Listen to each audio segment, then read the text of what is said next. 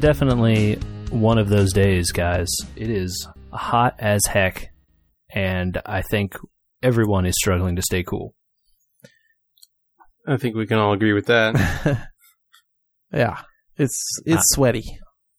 Yeah, I imagine Andrew and Michael, both of you have felt the same heat wave we felt down here, and it is real hot.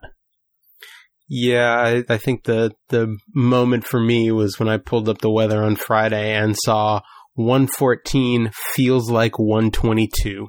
My car said 121.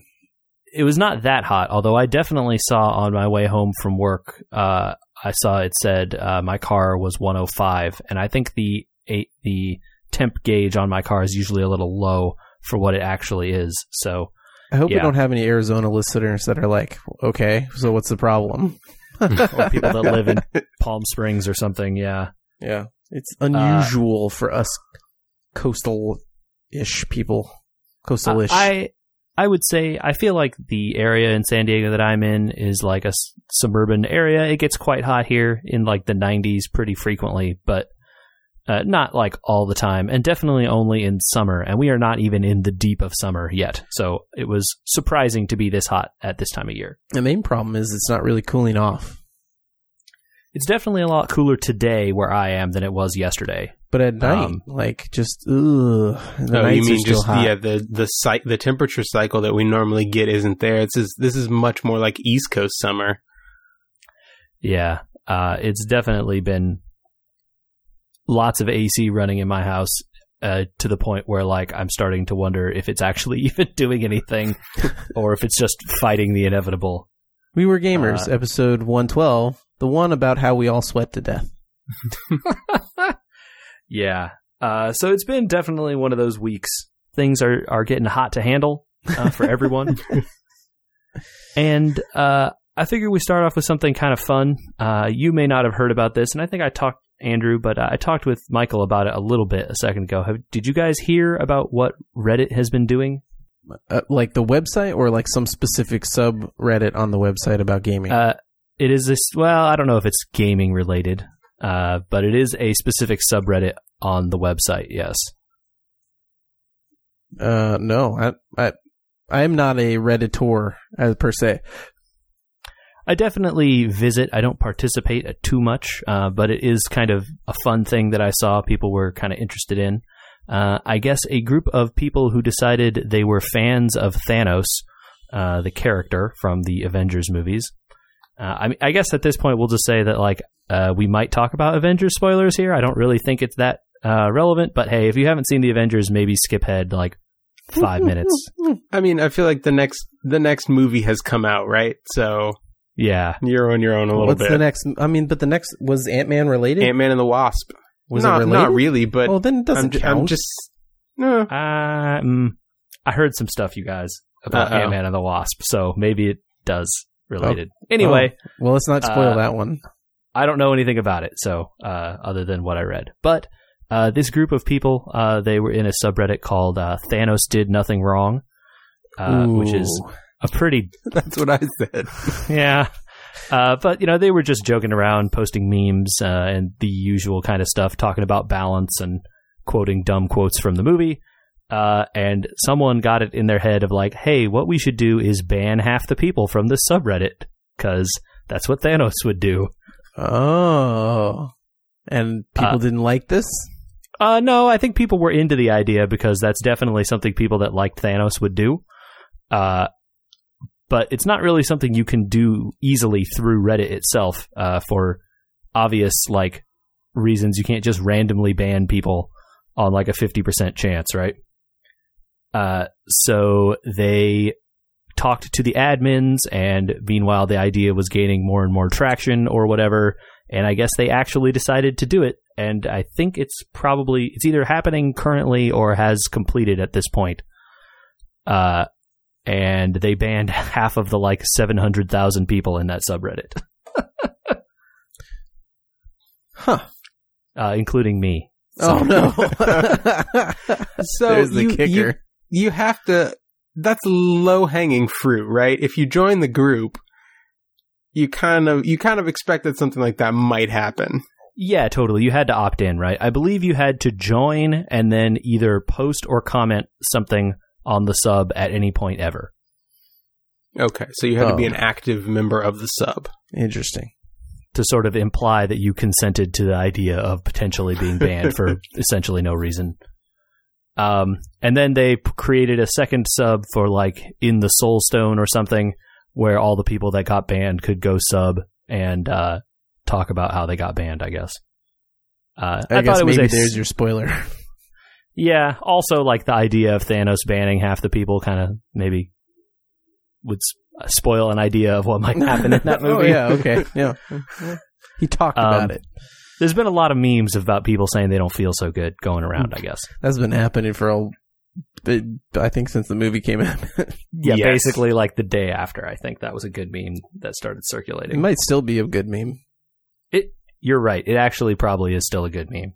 The like fading to dust meme, I think, hasn't run its course. So I thought that was kind of a funny thing that was going on. And I was happy to be a part of it, even though I lost and got banned.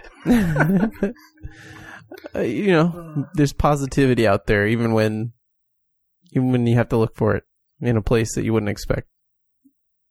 Well, what else have you guys been up to in the last week or so? I thought we talked about this. We're sweating to death. That's all that we've been up to. I've tried not to move.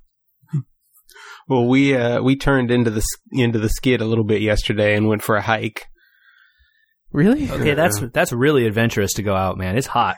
Oh. We got up early-ish, not as early as we would have liked or probably should have, and went down by the water in Laguna and went for a hike. So the way up, we started at the bottom and hiked up, which was a little rough in spots, but the way down was pretty much inside of the ocean, and we had a nice breeze coming off the water. So the way down was kind of a nice reward for the trek up.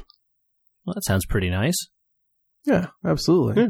I know they were posting on the news over here this weekend was saying like, hey, hiking trails and stuff in a lot of places are just closed. Like, just don't go. Yeah. It's too hot.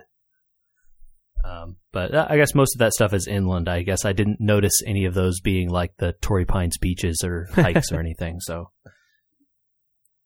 well, that sounds pretty awesome, dude. Anyone play any games this weekend? Yeah, man. I took an opportunity of being inside a little bit extra to finally knock out the rest of that BattleTech campaign.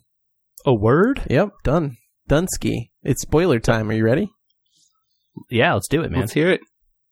It ended as expected, considering the beginning tells you the end. It is, yeah. They kind of, what's the flashback you there? Yeah.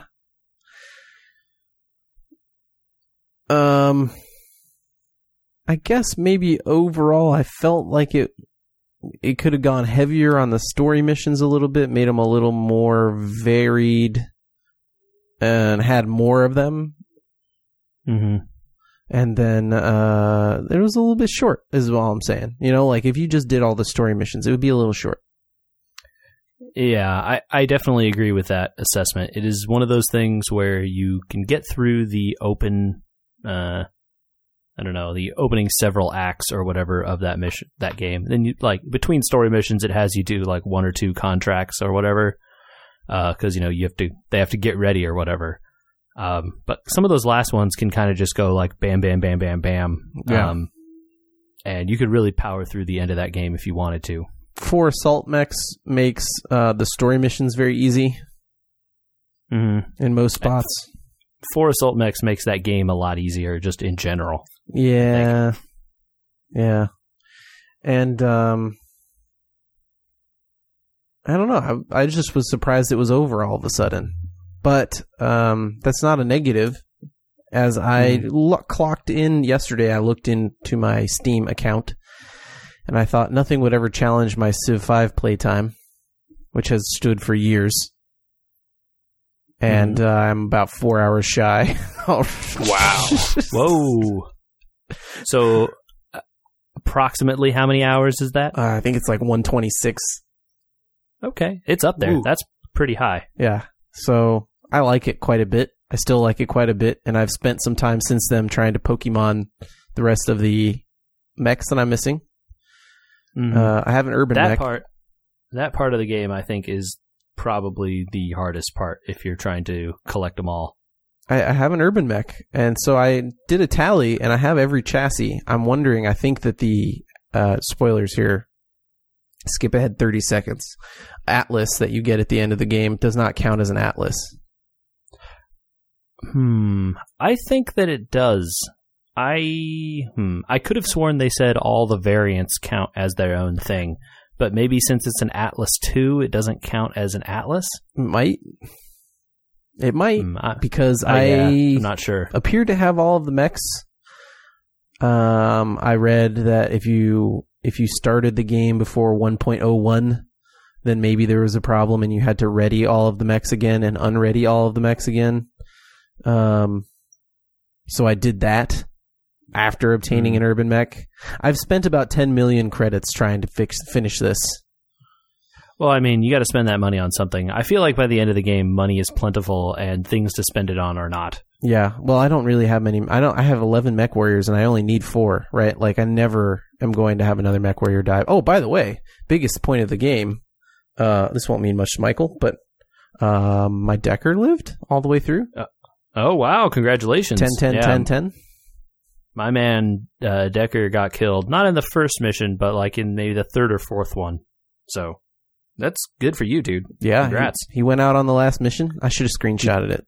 Oh. Did you keep your entire starting crew alive? Let's see. Medusa, yes. Behemoth, yes. Decker, yes. My dude can't die. Is that it? Glitch? Oh, Glitch. Yeah, Glitch is alive still. Mm-hmm. Okay. Wow. That's impressive work. Did you have any characters die? I did have a few. I bought like 2 Ronin and a bunch of Kickstarter people because I would always just only buy those. And I lost at least, I think his name was Sky something. And I think I lost Sumo maybe too. I don't remember. Not bad. It's been a while. Yeah, well, sometimes you get about 3/4 of the way into a mission, it's going really well, and then your mech takes a headshot. Yep, that definitely happens. That is how that goes sometimes, unfortunately. From a DFA. Ooh. And that's just the end of it. That's really rough. It's like someone jumps on your head. Yeah. So I really like the game. Once I Pokemon this thing, I'll probably play online a little bit, and then I'll probably set it down for a couple months. Yeah, I have not played online yet. I think I am too cowardly to discover that my skills are not very good. Well, there's a lot of achievements for playing skirmishes versus the computer. Yes, I have messed with some of those. I tried to do the one where you win with all locusts. It turns out that is hard. Yeah, that may be when I try to set the game down for a little bit. Yeah, well, that was me. I've knocked out BattleTech. It's over. It's time for Fire Emblem all the time. Once I get an Atlas. That sounds pretty good. Although by next week I might tell you I've still been hunting for an Atlas. That is kind of how that goes. How about you, Michael? How's it been going? I did something new this weekend. I set down Trails in the Sky, and I decided to parallel my own experience of being trapped inside. How do you guys feel about room escapes? I have a mixed opinion. Okay. I heard... I think they are generally cool as an idea. I agree with that, especially having been on a scavenger hunt with Michael across Laguna. I quite enjoy the real-life fact-finding and puzzle-solving. But I did hear about something, an escape room that made me mad. And that was a friend of the pod, Ken, went on the Zelda escape room. Okay. The Zelda escape room was a conference room full of about 50 to 100 people all doing a quote-unquote escape room. They were just moving around to different tables solving puzzles.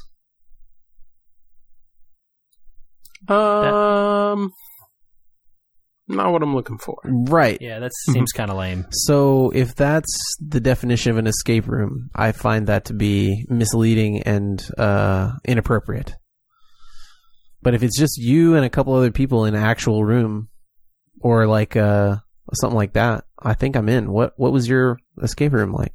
So I didn't do an actual one. I think it was the very last day of the Steam sale. Did you actually just get locked in a room? Is that what you're saying? No, I was going through the... You didn't do it. I did get locked out of my car this weekend, but no. I came across... The only time I ever go through the wish list on Steam is during the sale, because you get easy free cards for it. And I came across a game creatively titled The Room. And there were a few pictures of just basically puzzle boxes in the little slideshow for it. And I thought, this could be interesting. It had both the critical and user reviews were extremely positive, whatever the highest rating you can give to something on Steam. And it was $1. So I figured, you know what, I'm going to try this. And nothing has ever gone wrong doing that during a Steam sale. This is how we got it right, Prelude. Yeah, I mean, this one was great. It was a great game, and it was only 2 hours for the first one, and I later found out there are 3 more. But it's really polished, and it's by an indie UK studio called Fireproof Games. And they've put out 1 VR game and then 4 of these games, The Room and its sequels. And it's got a very loose story to it, just to sort of connect the puzzles that you're trying to solve. But you start out in an attic, with a mysterious note left for you. And there's a safe in the center of the room, and you're trying to open up the safe, which basically takes you down the rabbit hole. So inside the safe is another puzzle box, and that leads you to like a puzzle table, and so on and so forth. So I have heard of this game. I've never played it, but did you know that it started out life as a phone game? I did. And for a while it was, I read this after the fact, but it apparently when it first released was an editor's choice pick on the Apple Store for a while, and won a bunch of awards, in Europe and the UK. Yeah, I heard of it as recommended as stuff that is cool to do on your iPad because all the little intricate puzzle things you can touch and move with your hands and stuff. Yes, and it was designed that way intentionally. They only later ported it to Steam, and I think they've only ported the first 2 of the 4. But yeah, it was designed to be played on a touchscreen to feel more tactile. So how did that fare when you were then sitting there with a mouse? So I didn't know when I first started playing it that it wasn't a point and click to begin with, and so they had done a really good job with the port of making it feel seamless. And I subsequently went and downloaded the second one, and this one I did on my tablet because I could get it for free on the Google Play Store with credit. And it was neat to see how it differed. And there were definitely a couple of moments where I thought, I wonder how they would do this on in a port, because it required you to use 2 fingers. Mm-hmm. Right? It took advantage of multiple touch on the screen. You had to use 2 fingers to turn the dial or whatever, but then if you just touched, it would move the screen or something like that? Well, it was the kind of thing where a puzzle would involve pushing 2 buttons simultaneously. Oh, okay. Right, and they were separated, so you couldn't like click one and then click the other. You had to actually physically touch them at the same time. Very cool. Yeah, so highly recommend. I've finished both the first and the second one now, so I'm looking forward to downloading the third one, which is apparently a much bigger game, and then there's one more after that. So not terribly long games then. No, the first one was about 2 hours. The second one might have been a little bit longer, and it was the second one was definitely more involved. I don't know that there were more rooms. I think there were the same number of rooms in the end, but the interconnectedness of the puzzles within the rooms was much greater in the second game. So you'd find yourself in a room and there would be 3 or 4 different puzzles scattered around, and they all interacted with each other. Like, you couldn't just do one all the way through and then move on to the next one. You had to figure out how to bounce around the room, and this goes here and I have to do this to do that. And ooh, that sounds tough, man. Yeah, there were some of them. So if you get really stumped, there's a hint feature built in. And the hints are gradual. So if you click on the hint feature, it'll pop you up a hint, and the hint will be a very subtle nudge in the right direction.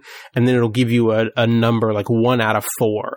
So it'll tell you there are 4 hints for where you're currently stuck, and each one will be progressively more help to you if you need it. This sounds like a precursor to a game like The Witness or something like that. Maybe, yeah, because I know a little about The Witness.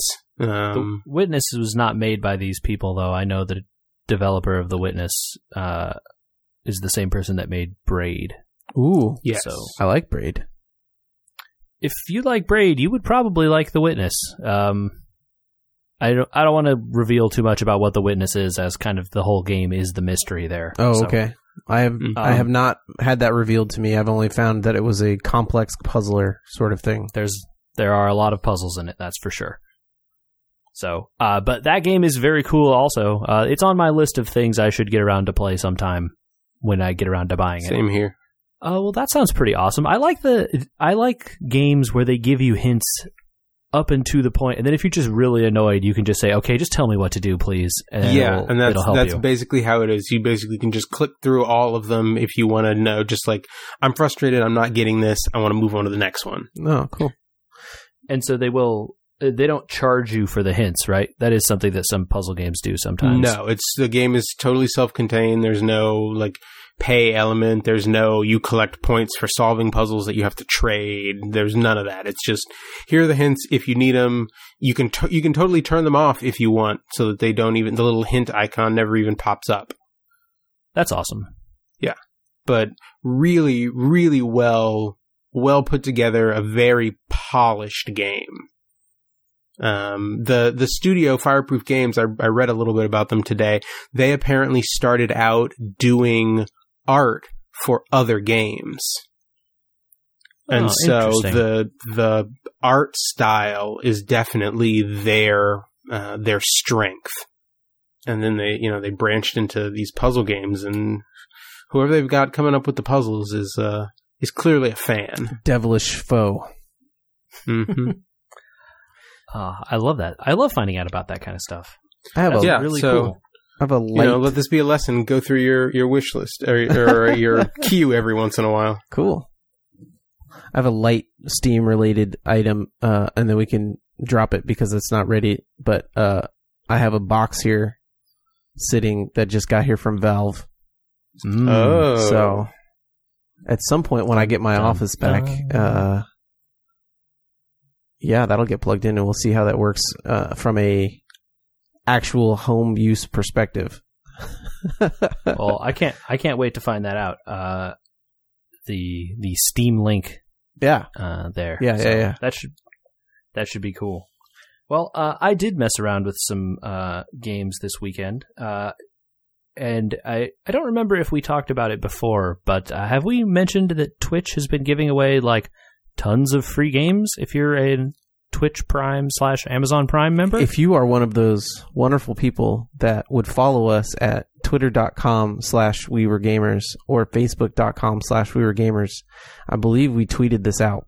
Okay, so definitely we have mentioned it, but if people are only fans of the pod, they may not know. True that. And so Twitch Prime is basically just giving away tons of games this month for free. You just log in and claim stuff. The downside being that you have to play it in Twitch's little desktop client, which honestly is not great. We could talk about that here in a minute too. Is it much worse than, let's say, Origin or We can talk about it in a minute. I just am curious. I'm sorry. No, I know. I mean, let's talk about it. I don't use Origin that much either, to be clear. Origin also is not that great, in that the feature set in the Twitch thing seems to be geared to like have an app where you watch Twitch streams, which I don't know that I completely understand why you would want to have an app on your computer to do that when you have a web browser that does that and so much more. And also that the web features are more than the app features. At least the last time I used the Twitch app, there were things that I could do in the web browser that I could not do in the Twitch app. Yeah, it definitely doesn't have parity with what the website can do. That's for darn sure. And their interface stuff for their games client is bad, I will say. I don't like how it loads. Every time I click on it, it has to like retrieve my library, and that takes a while, and that sucks. And then once it's loaded, you get these like big icon-sized box arts. Not even icon-sized. They're way bigger than that. Like, I don't have a good reference here available, but like not like large box art size, in not like the size of a full screen box art, but like, you know, if you were on a web page looking at a store page or something, it would have a box art of the game. That's what it looks like. And then when you hover over it, you have one option: install or play. If it's installed, you can play. If it's not installed, you install. So there's not like the Steam drop down if you right click and you can like see where the files are, or no. It has options to set where it installs the games and stuff through the settings of the Twitch client itself. You can go mess with that a little bit, but it doesn't give you like tons of granularity or options like the Steam client does. It also doesn't let you like change on a per game basis. It's definitely like all games go here or all games go somewhere else. And that sucks. And the last and worst thing is that if you don't have that Steam client or that Twitch client running and you're not on the internet, you can't play them at all. And that blows. Wait, what? That's rough. Yep, straight up, it will not run. They DRM their games to these free games that are on other services, including DRM-free services. They DRM the games so you can't even play them offline. Correct. The Twitch client will not let you access or not let you start the games if it can't talk online. So that's pretty bad. Can we? So how do we do free the games my God asterisk? meme?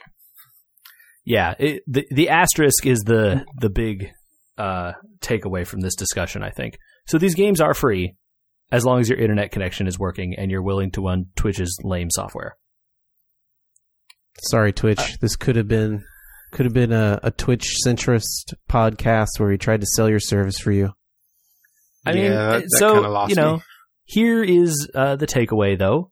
They are giving away a lot of games, and they are free. And if your internet connection is relatively stable, like mine is most of the time, I can play them. So I definitely did play a bunch of a game that came out relatively recently, which I did not pay any money for, thanks Twitch, called SteamWorld Dig 2. And that game is pretty fun. That one I've heard many a thing about. Yep, a lot of people seem to like that one. Describe it for a second there, JJ, because it's a unique one, kind of. It's like a Terraria-ish. So, I don't know. Terraria has some building elements to it, and like crafting stuff. This is a lot closer to like a digging Metroidvania, I would say. Dig Dug. Huh. Yeah. It is. So I intentionally started with this second game. I think I probably own the original SteamWorld Dig on Steam somewhere.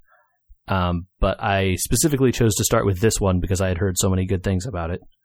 And yeah, it is a game where you play as like a robot in a little mining town who is in search of her friend Rusty, who has gone down into the mine. Where earthquakes have been happening, so there's rocks all over the place, and you got to dig to find stuff. You find minerals and whatnot. You can turn those in for money, and you can buy upgrades with your money. You also then get upgrade points, which are golden cogs, and you can use those to upgrade the various skills that you have bought or found via blueprints. There's something to be said for the simplicity of one action, right? Like, The point of this game is that you dig.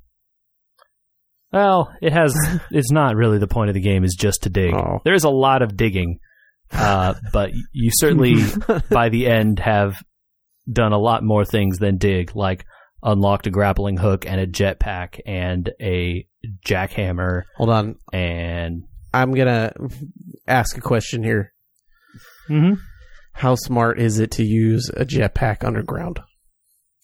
Oh, it's really smart. Yeah, it helps you make a lot of jumps over lava and stuff. Oh. Or like, rooms where the bottom is very, very deep and will cause you damage, but you have to like get around a stalactite, kind of a down and back up kind of thing. I will say the fun part about this game, like a lot of Metroidvanias, is that the movement feels really good.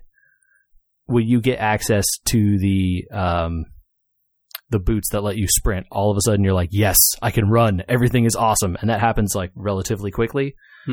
And all of a sudden you're like, okay, now this doesn't feel like I'm just like walking around everywhere. Did you play this on a controller? Yes, I did. Oh, so it has controller support in the Twitch app or in the game, or how does that work? The game recommends you use a controller with it. Although it clearly did support mouse and keyboard. When I touched that, it would like flash over to show some letters and stuff. So the game clearly supports it. It's not clear to me if Twitch supports that stuff natively or if it's the game that's doing it. Because I know Steam provides some sort of override function where you can use a controller with almost anything.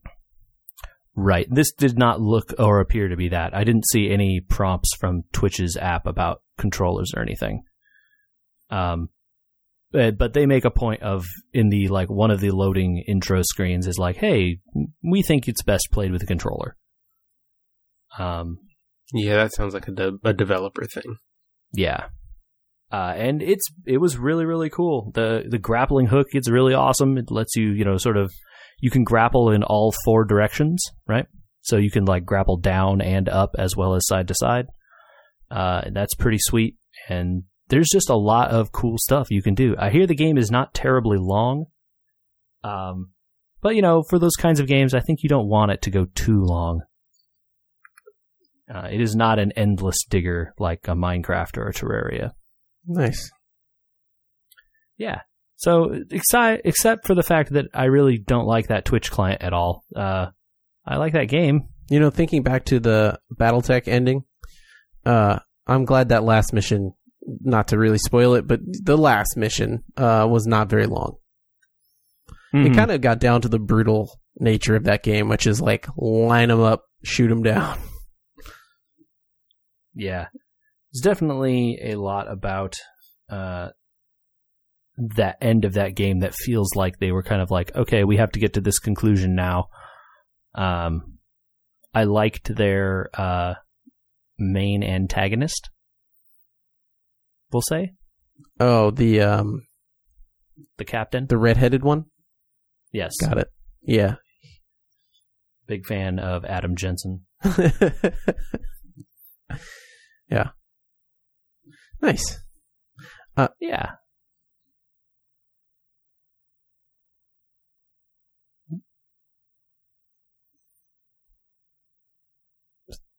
What did you have? You had something else here, JJ.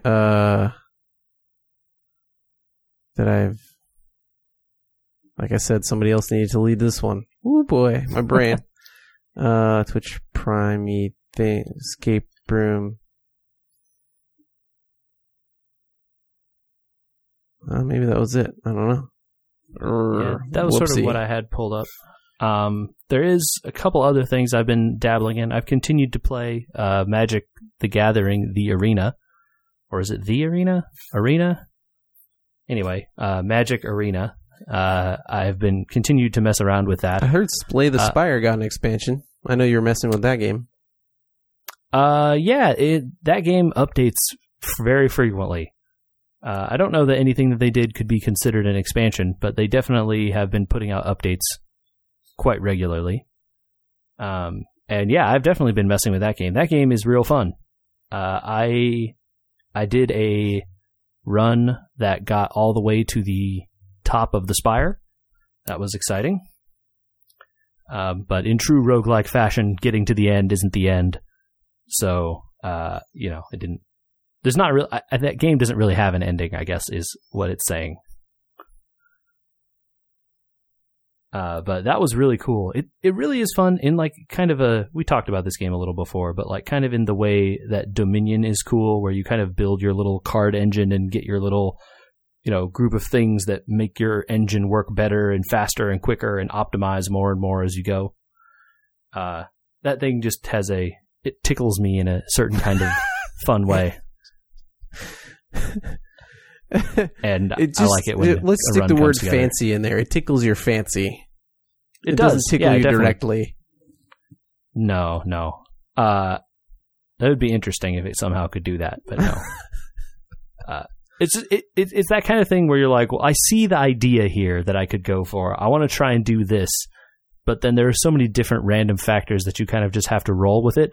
And as kind of your build coalesces as you're moving on, you kind of learn, okay, well, do I want to add another card to my deck at this point? I don't really get anything for this fight if I don't. I get like a little bit of gold or something.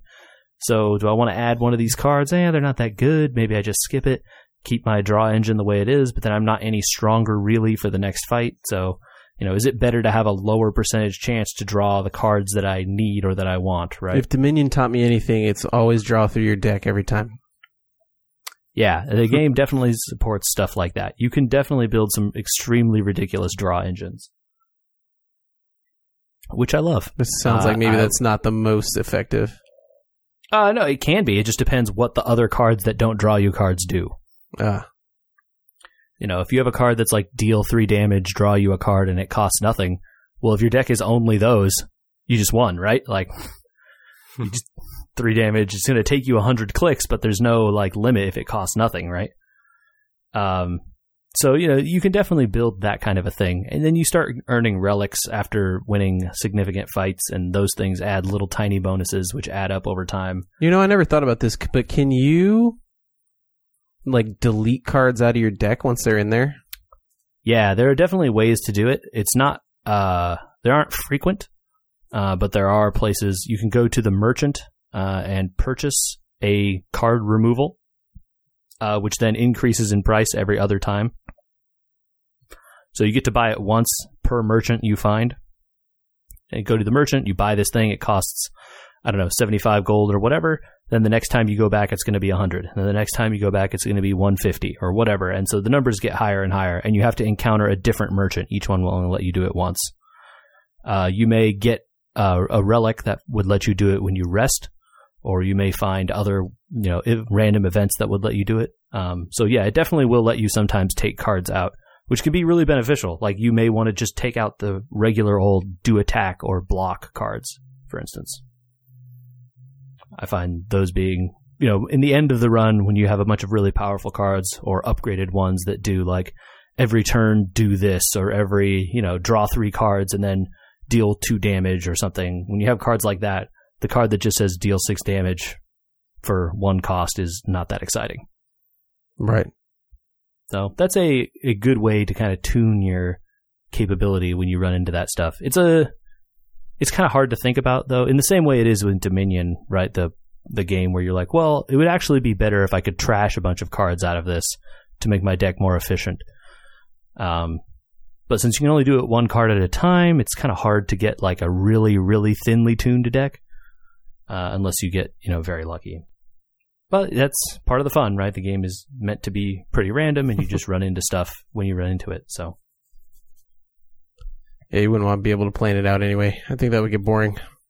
Yeah, definitely. And then when you complete your run, you typically will unlock new cards and stuff for that class, which then you have, this is a fun idea for a card. Maybe next time when I see one of these, I'll try this thing or something like that.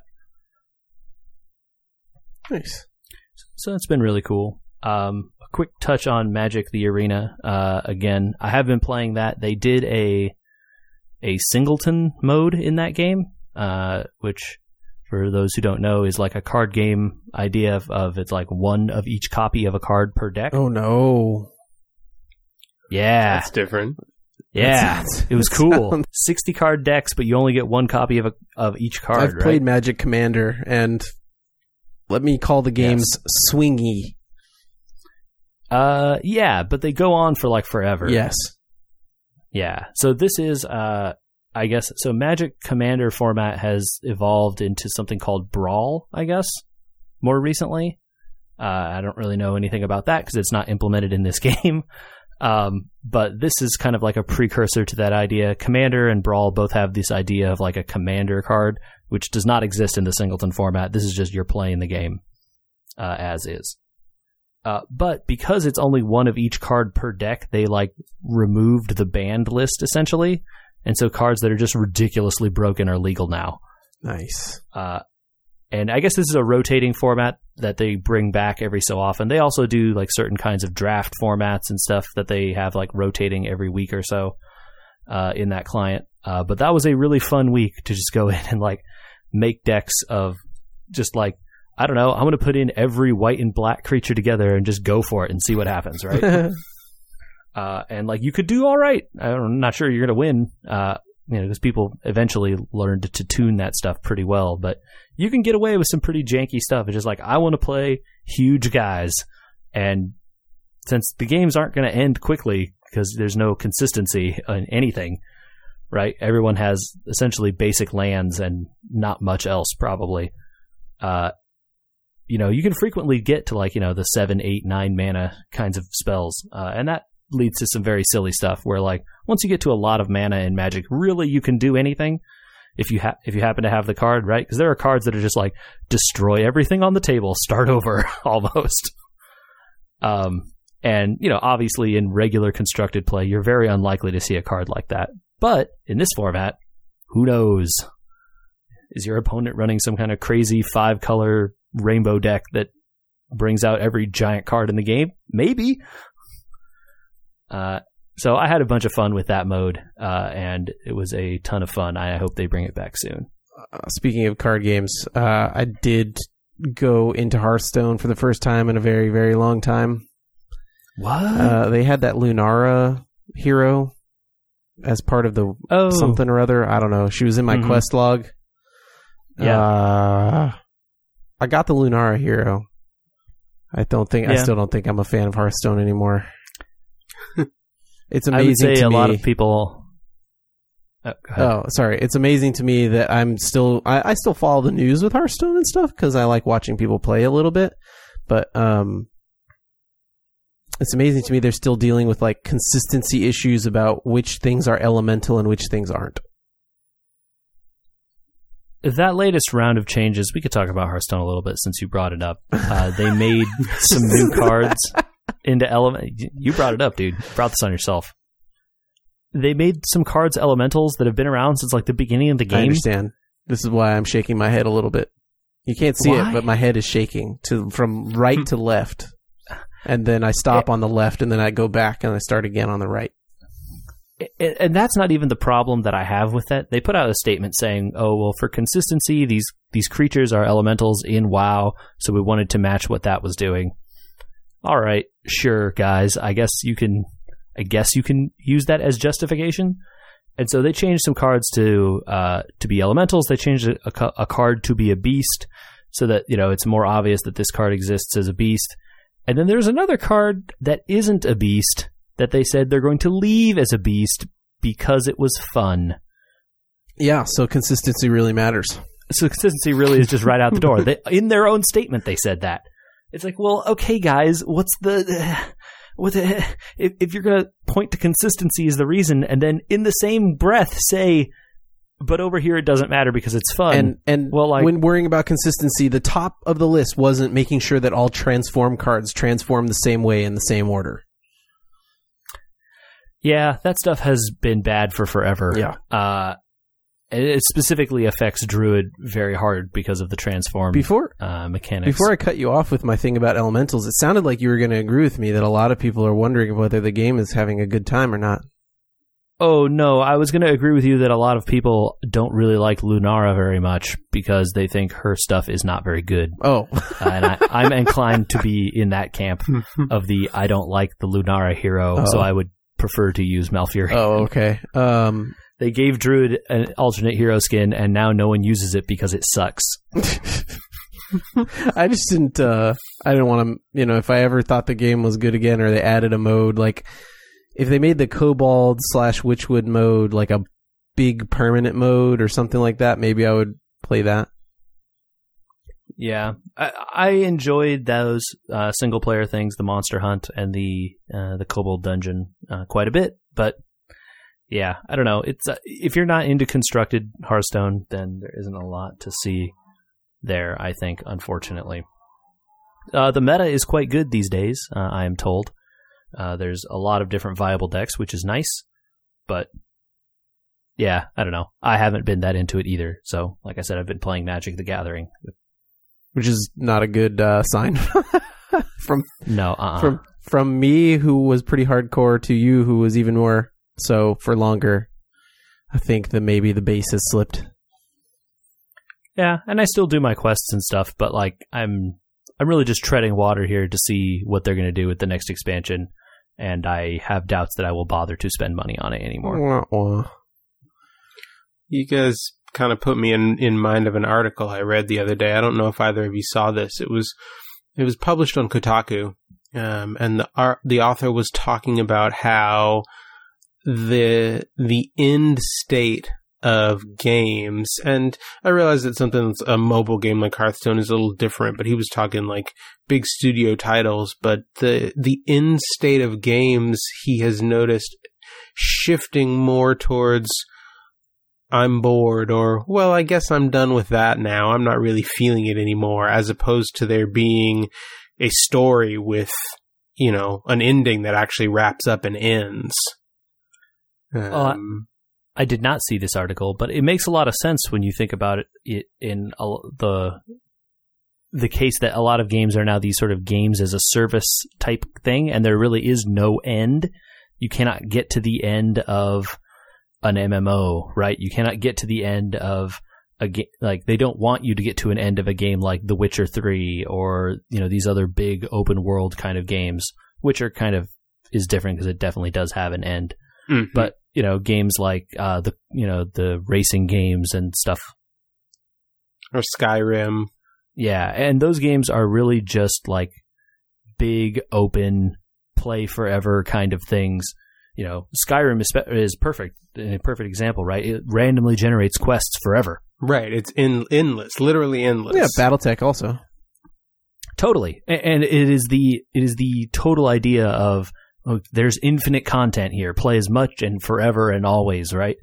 But so that makes a lot of sense. Then, well, the end isn't. I got to the end. The end is now like, I'm bored of this. I want to do something else. I'm going to throw it down, flip it, and reverse it on you. The coming out of this E3, there were a lot of articles about how hard it is now to sell the games that do end. The Halo models of like, well, every other year we're going to bring out Halo 1, Halo 2, Halo 3.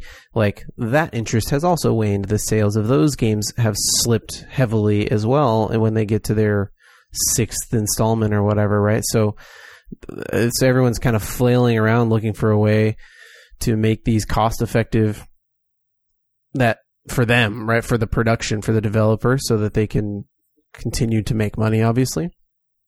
Mm-hmm. And so the most recent iteration was sustained engagement. Well, maybe that's not working either.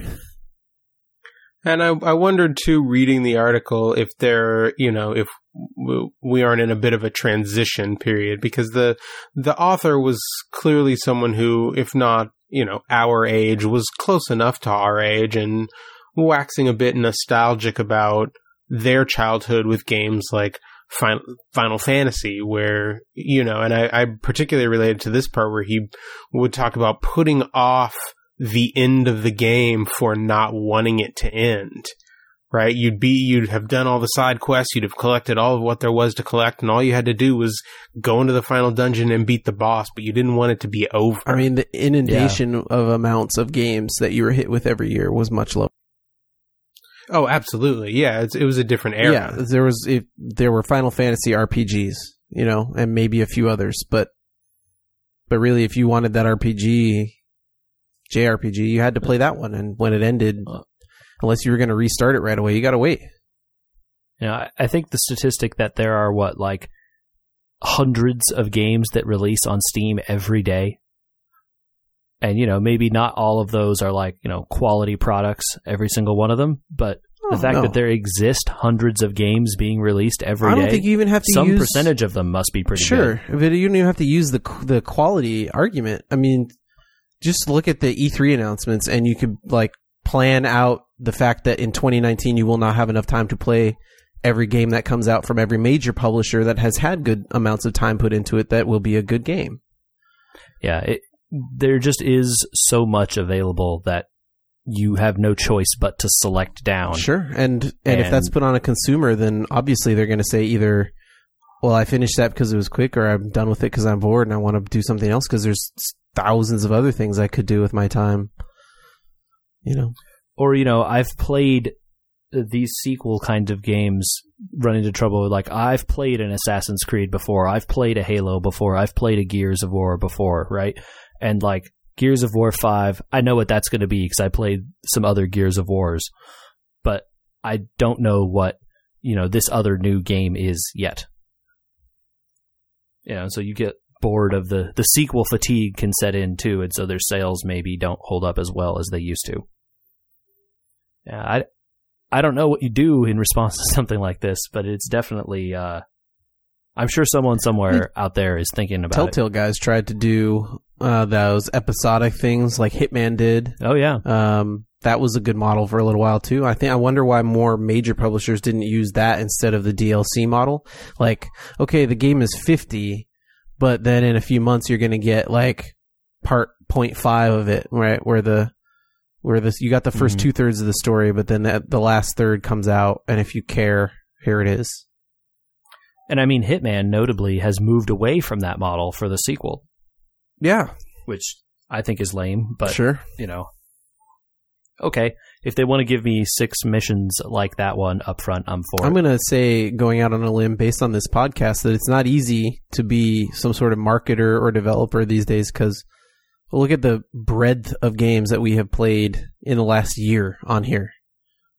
There's no one out there going like, okay, well, if we do the, single player story like a Legend of Zelda N64 title or a GameCube title, we're guaranteed to get enough customers. None of us have played anything really like that. Then again, open world games, I think I was like the only one to play one last year, Skyrim. So, where do they shop their ideas? I can't imagine. It's a tough time. Yeah, I think it's definitely becoming a case where every game needs to find its niche and get into that niche as hard as possible, because there are other people. You can't just assume that your broad appeal game is going to be enough unless it is the broadest possible appeal. One argument that people have made is that it hasn't been the games that launched the most successfully that have brought in the most money. It's the games that have continued support. So there were a lot of examples of this, but Super Mario Run was one of them, right? It launched to pretty bad reviews overall, and a price point that people thought was too high. But they've continued to support that game and bring out new modes for it and bring out new items all the time for people to collect, et cetera, et cetera. And they just hit $60 million on a mobile game that I'm sure they did not spend $60 million making. But then I think someone will come back to the developers of that and say, well, but if you had made this mobile game this other way, you could have made $60 million in the first week. I think sustained income is a good idea. You're not wrong, but it is definitely like an argument that someone is making out there. The article, I don't remember where I read this in the comparison of a bunch of games, and the ones that they had mentioned was, a lot of these launched to less than stellar numbers, and instead of abandoning them and saying that model doesn't work, just continuing to support them garnered them enough money to have made it worth it. So maybe I customer feel like service is the answer. Well, and I feel like with an eye towards future business, that model that Nintendo followed with that definitely has its pluses. Because I know I've heard you gripe about the companies that are in it just for the cash grab, right? They they put out this game and they rake in as much as they can while it's hot, and then once the interest starts to wane, they're gone. I take umbrage with the word gripe, sir. I propose legitimate arguments that say you shouldn't cash grab games. Sure. But I think that's a good point, though, because there's definitely games where they just like put them out and they're like, all right, we're dusting our hands of this. We're moving on. Like, this one's in the rearview mirror. We're not going back to look at that, and to the point where like some games that release just stop working on later, like, oh, we went from Windows 7 to Windows 10. Sorry, this doesn't boot anymore. Yeah. And I feel like gamers remember that, right? If you have a choice between whatever the next game from Nintendo after Mario Run is, or one that was put out by a studio that is going to stop putting out things for 6 months for the phone you have, which one are you more likely to go with? Well, you could even go outside of this to EA's handling of the most recent Mass Effect versus the Batman developer, where they offlined their game when they just had so many problems. They were just, EA said, we'll kind of patch in some stuff to make people happy-ish, but they didn't really fix what people were complaining about other than some cinematics. And the Batman developers said, well, I guess this game isn't up to par, so just like, we're just going to not sell it for a while and it's not going to work until we fix it. And I think that if you polled people now about those two games, that Mass Effect still does not get any good marks, and I'm sure that Batman game is now well reviewed.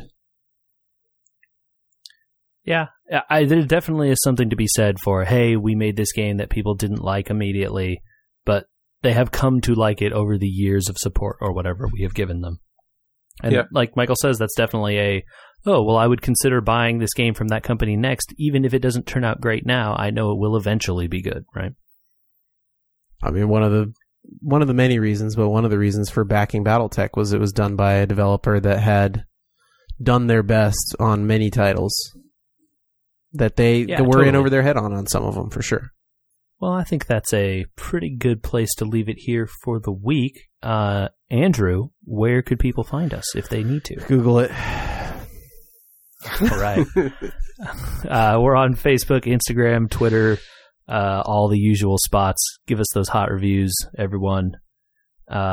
We love them to death. And we love you, audience. You have a good week. What about Bing? You could Bing it. Yeah.